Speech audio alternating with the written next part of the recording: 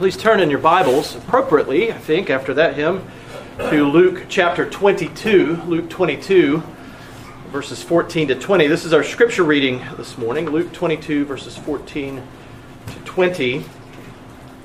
And then our sermon passage is taken from Joshua chapter 4, verses 1 to 10. Technically 10a, but chapter 4, verses 1 to 10 is our sermon passage today. But first, Luke 22, verses 14 to 20, verse 20. Brothers and sisters, this is the Word of God. This is your Father speaking to you. So please give your full attention to Him now. And when the hour came, He reclined at table, and the apostles with Him. And He said to them, I have earnestly desired to eat this Passover with you before I suffer. For I tell you, I will not eat it until it is fulfilled in the kingdom of God. And He took a cup, and when He had given thanks, He said, take this and divide it among yourselves. For I tell you that from now on I will not drink of the fruit of the vine until the kingdom of God comes. And He took bread, and when He had given thanks, He broke it and gave it to them, saying, this is my body which is given for you. Do this in remembrance of me. And likewise the cup after they had eaten, saying, this cup that is poured out for you is the new covenant in my blood. Now turning, if you will, to Joshua chapter 4, beginning at verse 1 and reading through most of verse 10.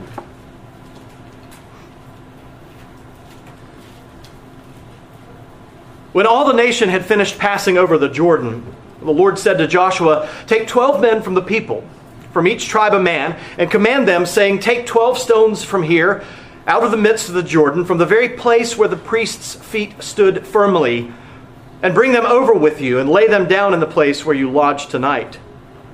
Then Joshua called the 12 men from the people of Israel, whom he had appointed, a man from each tribe. And Joshua said to them, pass on before the ark of the Lord your God into the midst of the Jordan, and take up each of you a stone upon his shoulder, according to the number of the tribes of the people of Israel, that this may be a sign among you. When your children ask in time to come, what do those stones mean to you? Then you shall tell them that the waters of the Jordan were cut off before the ark of the covenant of the Lord. When it passed over the Jordan, the waters of the Jordan were cut off. So these stones shall be to the people of Israel a memorial forever. And the people of Israel did just as Joshua commanded, and took up 12 stones out of the midst of the Jordan, according to the number of the tribes of the people of Israel, just as the Lord told Joshua. And they carried them over with them to the place where they lodged, and laid them down there. And Joshua set up 12 stones in the midst of the Jordan, in the place where the feet of the priests bearing the ark of the covenant had stood. And they are there to this day.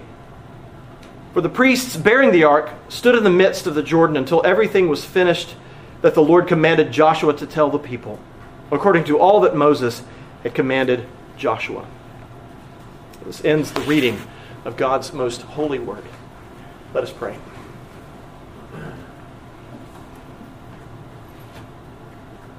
Our gracious God, we are thankful for your word. It is the most true and lasting memorial that we have. The sacraments, Lord. We're thankful that we have these memorial stones. We thank you that your word, as it were, is written down indelibly, that it is permanent, that it is durable, that it lasts, that it has endured down to our age, and we're thankful, Lord, that it will endure. Lord, we're thankful for these other memorials, these testaments to your goodness, your mighty deeds, your long-suffering and your patience and your everlasting love. And so, Lord, we are thankful for the sacraments of baptism and the Lord's Supper, these markers of your grace and your mercy. Lord, we pray that you would teach us today, through the preaching of your word, who you are and what you have done. We pray that you'd teach us who we are in relation to you. And we ask, O Lord, that you would be glorified as your word is now preached. We pray this in the name of our Savior, Jesus Christ. Amen. Now, you may remember this from years and years ago when we worked our way through the Gospel of Joshua. I guess you could call it that, but through the book of Joshua, the Gospel in the Old Testament. You may remember that in the previous chapter, in chapter 3, the first Israelites in 40 years crossed the boundary to the Promised Land when they stepped into the waters of the Jordan River. But this was no ordinary river crossing. It was anything but. It was extraordinary in every way because, as it turned out, the waters of the Jordan River barely touched their feet. They receded the waters. The river itself, when they stepped into it, it was flooding, probably overflowing its normal boundaries at that time of year. And then the water, this flowing water in this river, it stopped, and we read in chapter 3, verse 16, it stood and rose up in a heap. Gathering, volume, height, mass, all of those things over the time that it took for the Israelites to cross over. Everything was different about this river crossing, and that is because God intended for it to be different, making it so that the only comparison that the people of Israel could make with it was with the crossing of the Israelites through the Red Sea, away from the Egyptians. He wanted this event to leave a lasting impression on the memory banks of his people, but God also knew that his people had the tendency to forget. And not just God's Old Testament people have the tendency to forget. And that is why God instructed that 12 men, one from each of the 12 tribes of Israel, pick up one stone each out of the Jordan River to be stacked where Israel would camp the night of their crossing. And this stack of stones would stand as a permanent memorial to the miracle that God performed the day they crossed the river. The Israelites, and we today, forget. And so we need to be reminded to remember what God has done. Think of the kindness of this. God shows the frailty of our memory, and so He instructs the 12 tribes of Israel to set up a monument to remind them of what He has done for them. And as with the Old Testament, so with the New. In the New Testament, the Son of God, Jesus Christ, instructed the 12 apostles to have regular memorial services to remind them of what He did for them. Jesus knew. God the Son, who came in the flesh, knew that even the eyewitnesses to Jesus' death on the cross were prone to forgetting what He had done. How much more are we? How much more are we? And so as we work our way through the sermon today, I'd ask you to consider this. God's saving act of redemption through the life, death, and the resurrection of His Son is a historical fact, and we must never forget it. Again, God's saving act of redemption through the life, the death, and the resurrection of His Son is a historical fact, and we must never forget it. The sermon is divided into 3 parts today. 12 stones is the first part. The second part, when your children ask. And the third part, a second stack. Again, 12 stones, when your children ask, and a second stack. So let's look at the first part of the sermon today, 12 stones. Verses 1 to 3 say this: When all the nation had finished passing over the Jordan, the Lord said to Joshua, take 12 men from the people, from each tribe a man, and command them, saying, take 12 stones from here, out of the midst of the Jordan, from the very place where the priest's feet stood firmly, and bring them over with you, and lay them down in the place where you lodge tonight. Now, if you read through chapter 3, you'll see that God has already instructed Joshua to do that very thing. He's instructed him to get 12 men.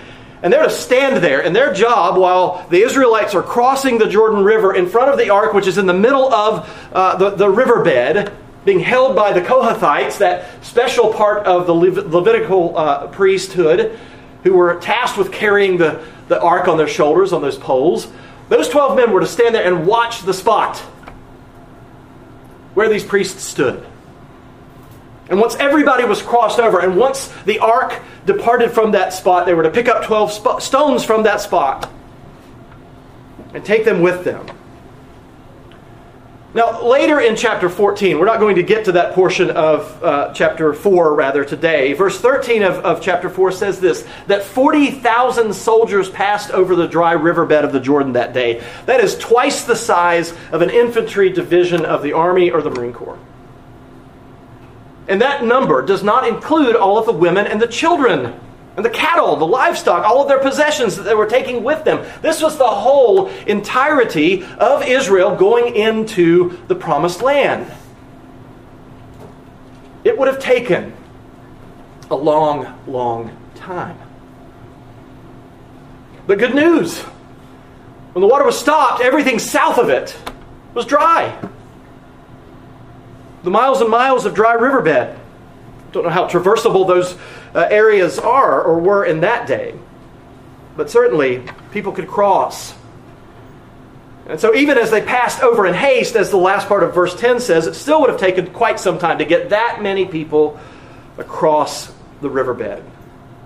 And once all of the Israelites had passed to the other side, the 12 men were to take 12 stones from the midst of the Jordan riverbed, from the very place that the priests who held the Ark of the Covenant stood. They were to take them, and we read they were to put them on their shoulders. Now, we don't necessarily want to imagine men according to our standards today. These men were mighty men. These men would probably make the mightiest of our men look fairly namby-pamby. Maybe some of the strongest, maybe the biggest bodybuilders. But in terms of practical strength and the ability to raise stones, it's hard to imagine, for us to imagine, I think, how big the stones likely were. Bigger than anything that probably, not to put anybody down in this room, but anything bigger than most anybody in this room could carry. These were probably large stones. This was a significant edifice that was going to be built when they reached their destination. Why? Why? So that the people would not forget. You know those 12 men were not going to forget the heft, the size of the stones that they carried for several miles after they had come up out of the Jordan riverbed. It was so that they would never forget. Now, after the terrorist attacks on September 11, you knew I was going to make the connection. After those terrorist attacks on September 11, 2001, the rallying cry of every American and of people around the world was never forget. As if it were possible to forget something so traumatic as the Twin Towers coming down, the plane crashing into the Pentagon, United 93 crashing into that field near Shanksville, Pennsylvania. As if it were possible to forget. And yet, as time passes, no matter how hard you try, memories fade. Yesterday was an emotional day for many people. Probably many of you in this congregation, many people around this country. It was an emotional day. 20 years. How is that possible? There's an entire generation of our children who were not alive when 9/11 happened. Many of us here today were just children when it happened. Yesterday, my family visited the 9/11 Flight Crew Memorial in Grapevine. I encourage you to go to it. It's a great memorial for such a small town. And while we were there, I was reminded of details that I had long forgotten. I had forgotten, despite my cry to never forget. All of the names of the flight crews of the four planes that crashed were engraved in stone in this monument. All of the names of the firefighters and the police officers who perished that day were etched on black granite obelisks that called to mind the two towers. And it was astonishing how powerfully the memories from 2001 came flooding back. So my family and I watched some of the footage yesterday morning. It showed the planes crashing into those towers. It was equally astonishing to realize how much I had forgotten. On 9/11, 2001, I was still serving in the Marines. I was an older Marine. I was 30 years old. I had 4 months left until my enlistment was finished. And when the destruction started happening, there were a group of us, and so many of you who were alive, you remember, you know. You can remember where you were, what you were doing that day.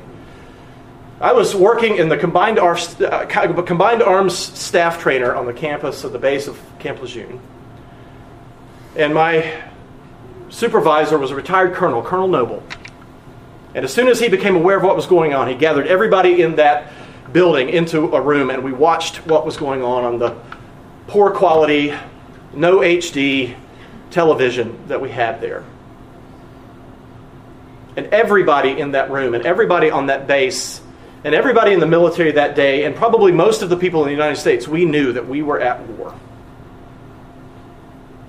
We knew that after that date, everything about our country, that something had changed irrevocably. That things were not going to be the same. And looking back 20 years later, we see that to be the case. Things that we now, in some ways, take for granted. They were not the norm 20 years ago. Flying, for instance, was a whole lot more fun prior to the events on 9/11-2001. A lot easier. A lot less burdensome.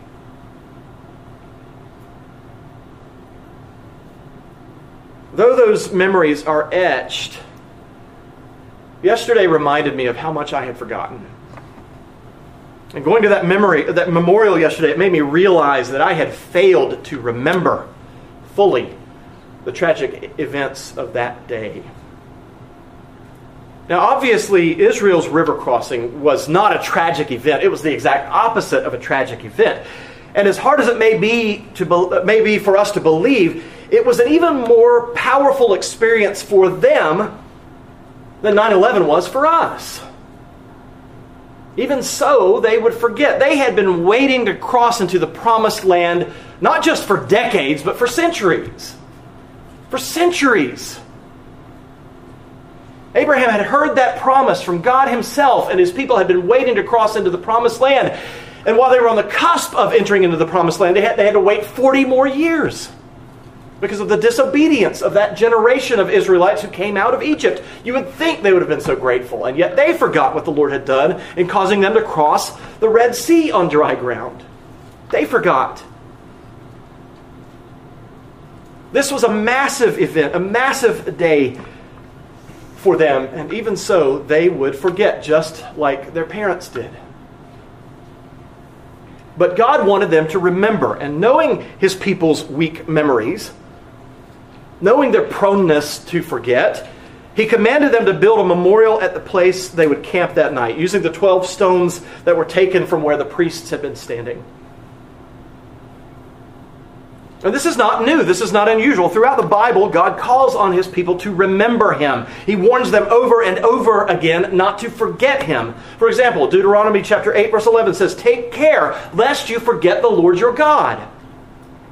And then just a few verses later in Deuteronomy 8, in verse 18, God says, "You shall remember the Lord your God." He commands us to do this. But even though he commands his people to remember, he still gives them ways by which they can remember, such as these memorial stones in our passage.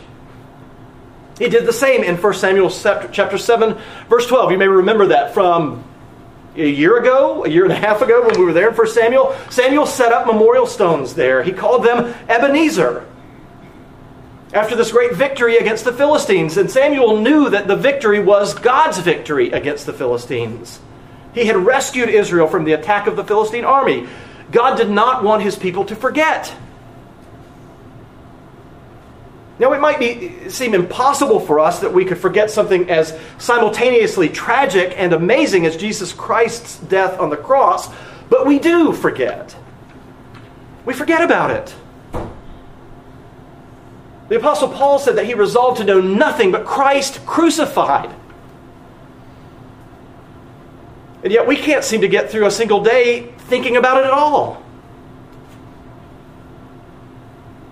And for that reason, Jesus, on the night when he was betrayed by Judas Iscariot, he instituted the Lord's Supper so that we would never forget the good news of the gospel, that the Son of God died for ungodly sinners.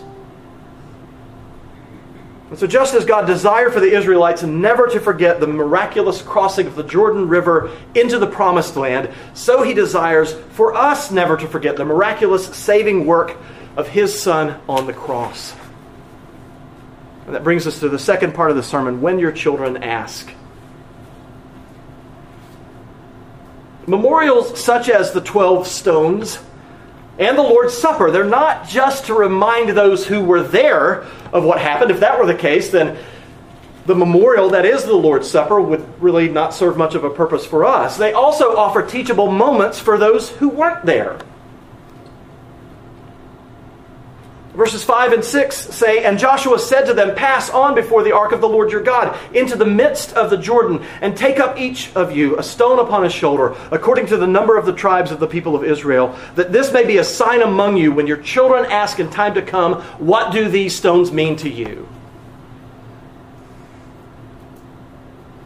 And none of our children, in my family, in our family, none of our children were born prior to 9/11. And so yesterday, part of what we did was rehearse some of the events of that day. In some ways, introduce new things to them. Why did these men fly the planes into the towers? Why did this happen? Reminding them of how many people were lost on that day, the consequences of those things. And in some ways, it's similar to what God is telling the Israelites here. It's a teachable moment.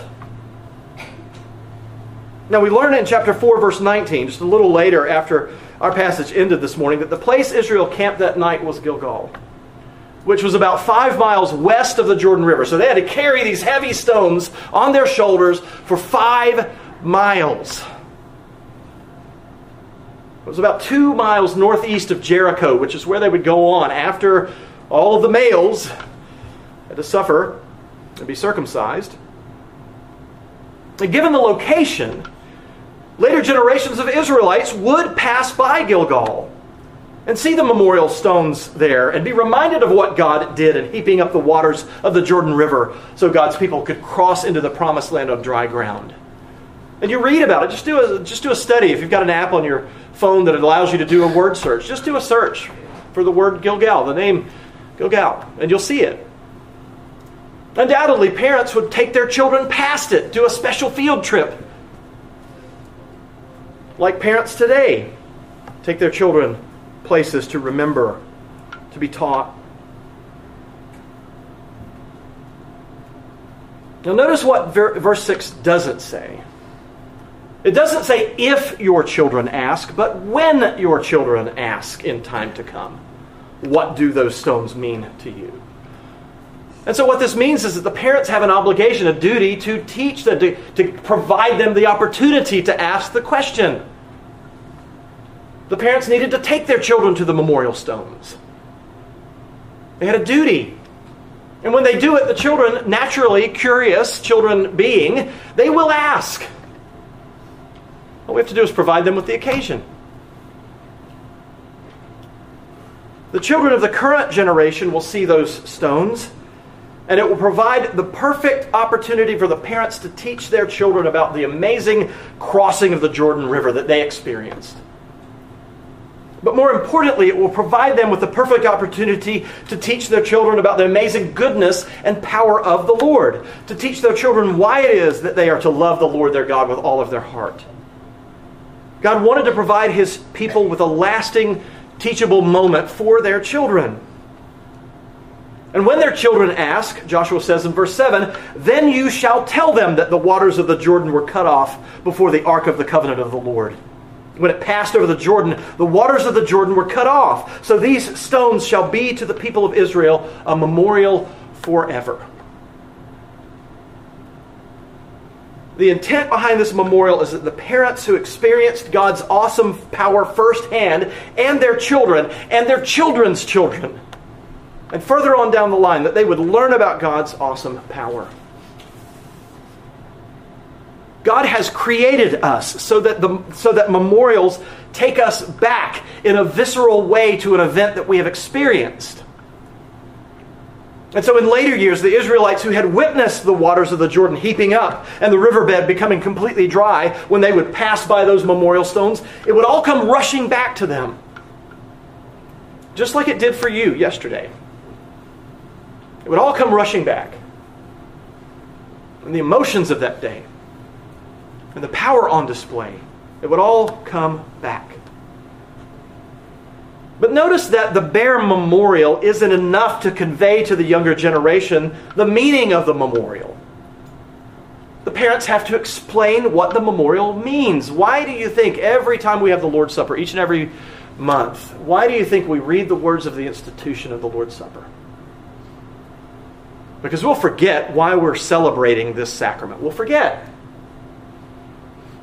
And within a generation, those elements, those signs will become meaningless symbols.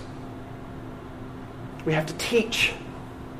We have to teach. And parents, if you've got children who are not able to take the Lord's Supper, teach them about what it means. When that tray passes in front of them and they say, "Why can't I take it?" Well, we're waiting for you to profess your faith in the Lord Jesus Christ. We want you to be able to do that. And we're going to instruct you in every way that we can so that you do. And we look forward to that day when you will. It's a teachable moment. That's what it's intended, at least in part, to do. So we have to explain. We have to use words. We have to teach. We have to convey. We have to tell the story. Now, brain scans have shown, this is true. I've got the footnote in my sermon from 8 years ago. You can look it up on the New York Times. Brain scans have shown that evocative language in literature causes the reader's brain to react as if the person was in the situation being described. Now, this is unique to literature, not so much technical books, even theological books don't quite have this power in the same way. Literature, story. A New York Times article about the neuroscience of reading fiction states this: the brain, it seems, does not make much of a distinction between reading about an experience and encountering it in real life. In each case, the neurological regions are stimulated in the same way. Now, think about that for a moment. And those of you, if you've read some good fiction, you know, if you love novels, if you love it, you know that you are transported into that moment and your brain is firing up just like it would if you were actually there. That's the way God has created you to be. We are creatures who need stories. We're creatures who need them. And God has created us in such a way that we feed off of them. We love them. The description of an event has the effect of making our brains behave like we were in the middle of the action. And so even though we weren't present at Israel's crossing of the Jordan River, reading about it can give us a sense of being there.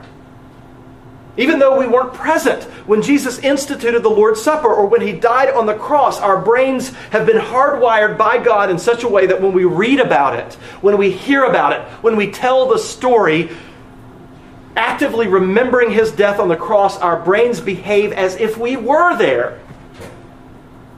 And so there is a sense when we sing that great hymn, "Were You There?" we can say, yes, I was. Because God by His Word has transported us there, in a sense.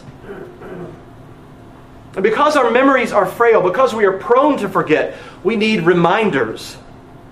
We need memorials to take us back to significant events in the past. A wedding band serves that purpose. The wedding band reminds us of that day when we got married. A class ring can do the same. It reminds you of that day you graduated from your favorite university. Or a piece of an I-beam taken from the rubble of the Twin Towers and set up as a memorial. It can do the same. When it's properly explained, when we understand why the metal is twisted, why it seems to be melted in places. And like an I-beam from the Twin Towers, the stones that God instructed Israel to set up, they could be touched. They could be sensed. You might even be able to smell, to a slight degree, the smell of the Jordan River on those stones. The 12 stones stacked at Gilgal, they served the purpose for God's people. They served that purpose for God's people. And the portion of God's Word that describes that memorial and the events surrounding it serves the same purpose for us. You can't go back and certainly identify the 12 stones anymore. God's Word for us has become the 12 stones. God's Word is truly a memorial forever because God's Word stands forever. The bread and wine that we hold in our hands during the Lord's Supper does the same. It takes us back to the most significant event, not just in the history of the church, not just in the history of God's people, the most significant event in the history of the world. The Lord's Supper takes us back to it. So that we can know nothing but Christ and Him crucified.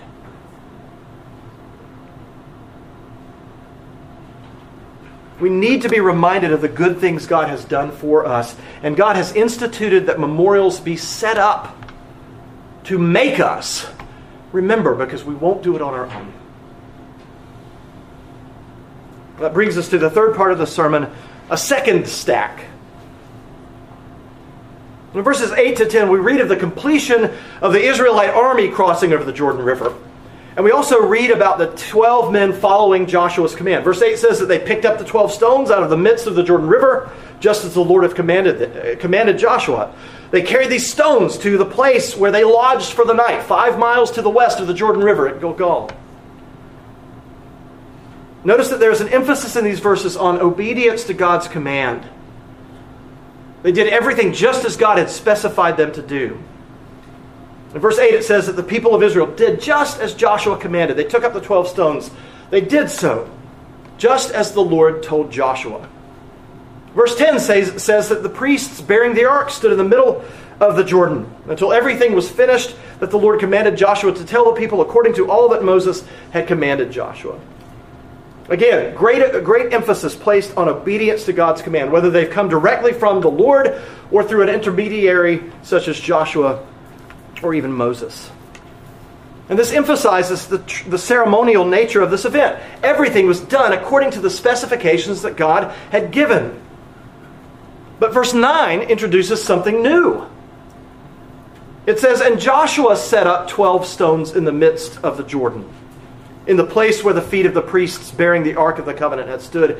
And there they are to this day." God didn't tell Joshua to do this. Was Joshua being disobedient? I guess we should say Scripture doesn't record God telling Joshua to do this.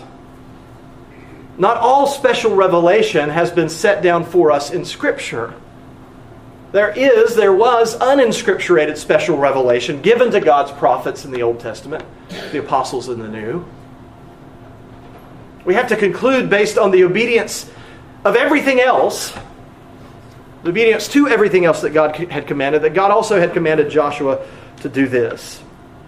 Now, some biblical scholars have suggested that the 12 stones that Joshua set up in the Jordan River were the same stones that the 12 men later picked up and took to Gilgal. It could be that. He could have set it up, but it doesn't seem to indicate that. They're there to this day. And so the text indicates that there were, in fact, 12 different stones than the one taken to Gilgal. It makes sense that Joshua would want to mark the very spot in the Jordan River where the Kohathites who carried the Ark of the Covenant stood when the waters ceased to flow. And so it seems likely that this was a separate memorial from the one set up from the stones of the 12 men. How many of you have been to Dallas? How many of you have been to the location where John F. Kennedy was assassinated? How many of you have specifically looked for the little X on the street? You want to see the exact place where it happened. Now imagine the people who are crossing the river. They want to be able to see. They'd like to be able to know exactly where it happened. They want to know. There's nothing wrong with that. It's appropriate. One commentator suggests that these stones Joshua set up, they would have been visible at least in the Jordan River when the level was low, in the dry season, when the river had been reduced not quite to a trickle, but more like a stream than a river. And the second set of stones even more strongly emphasizes the importance of God's people remembering what He has done for them. As we've already seen, we're commanded to remember the Lord and His mighty works for us. That's what we're commanded to do, brothers and sisters. So let me ask you this in a gentle way, in a loving way, hopefully in a caring way. What are you doing to remember what God has done for you? What are you doing to remember what God has done for you? Because you see, we too have an obligation to do it. We so easily carry with us the hard things that we've suffered in this life. Many people are bitter with God because of what they blame Him for. We carry around in our back pocket a card that says, "It's not fair." And so some of you here may be carrying with you bitterness about past events, things that have happened to you. But what are you doing to carry forward with you, to remind you of the good things that God has done? How do you remind yourself of the blessings that God has rained down upon you and upon your family?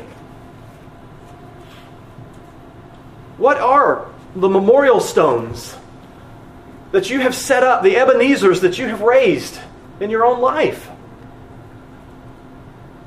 Well, maybe you don't have that many set up. Some of you are young. You haven't had time to stack the stones, to remember God's goodness to you. Perhaps you're like me, getting old, prone to forget, the weakness of the mind, the frailty of our memories. If you're like me, it starts to expose itself a little more. Well, guess what? There's good news. God is good. He understands that our memories are frail. He has set up for you memorial stones.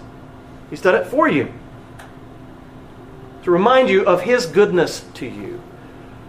And here are a few of them that He has given to you, a few memorials He has erected to remind you of His goodness for you. Our weekly worship services. They're here to worship the Lord. That's why God established it. He is to be glorified. We are to honor Him. We're to worship Him. He's the only one deserving of our worship. And yet they were also established to remind us of His goodness to us. This weekly worship service on the Lord's Day is a memorial. It's a memorial stone. The celebration of the Lord's Supper in this church, it was specifically instituted by Christ Himself as a memorial. A memorial by which God conveys grace to believers who partake of the meal in faith. So it is a memorial. It's more than a memorial. It gives you grace, the grace that you need to make it through this life. But it is to cause you to remember, to prevent you from forgetting. God's Word is a memorial stone. God's Word is where God's mighty acts of salvation are recorded in permanent form. How blessed are we to have not just one copy of God's Word, but multiple copies of God's Word. What a blessing it is. It's a regular reading of God's Word, both in corporate worship and outside of it. It will serve to remind you of God's goodness to you. Your baptisms, they serve as a memorial to you. Even if you can't remember them, your parents will tell you you were baptized when you were a baby, or you'll remember that you were baptized as a teenager, or even as an adult. And it serves as a memorial to you, a testament of God's goodness to you. And regularly praying in worship, out of worship, it will give you opportunity to exercise your memory, to pray with thankfulness for God's goodness to you. Remember, don't forget, God has commanded you. He's commanded His people to remember Him and what He has done for us. But He's also given you everything that you need to remember. To think on nothing, to know nothing but Christ and Him crucified. You ought regularly to seek to remind yourselves about what God has done, but God is going to do it whether you will or not. He's going to remind you. All you've got to do, brothers and sisters, in one sense, is just show up. Just show up. And He'll do the rest. He'll remind you. Why? So that we will never forget. So that we'll never forget the good news. Amen. Let us pray.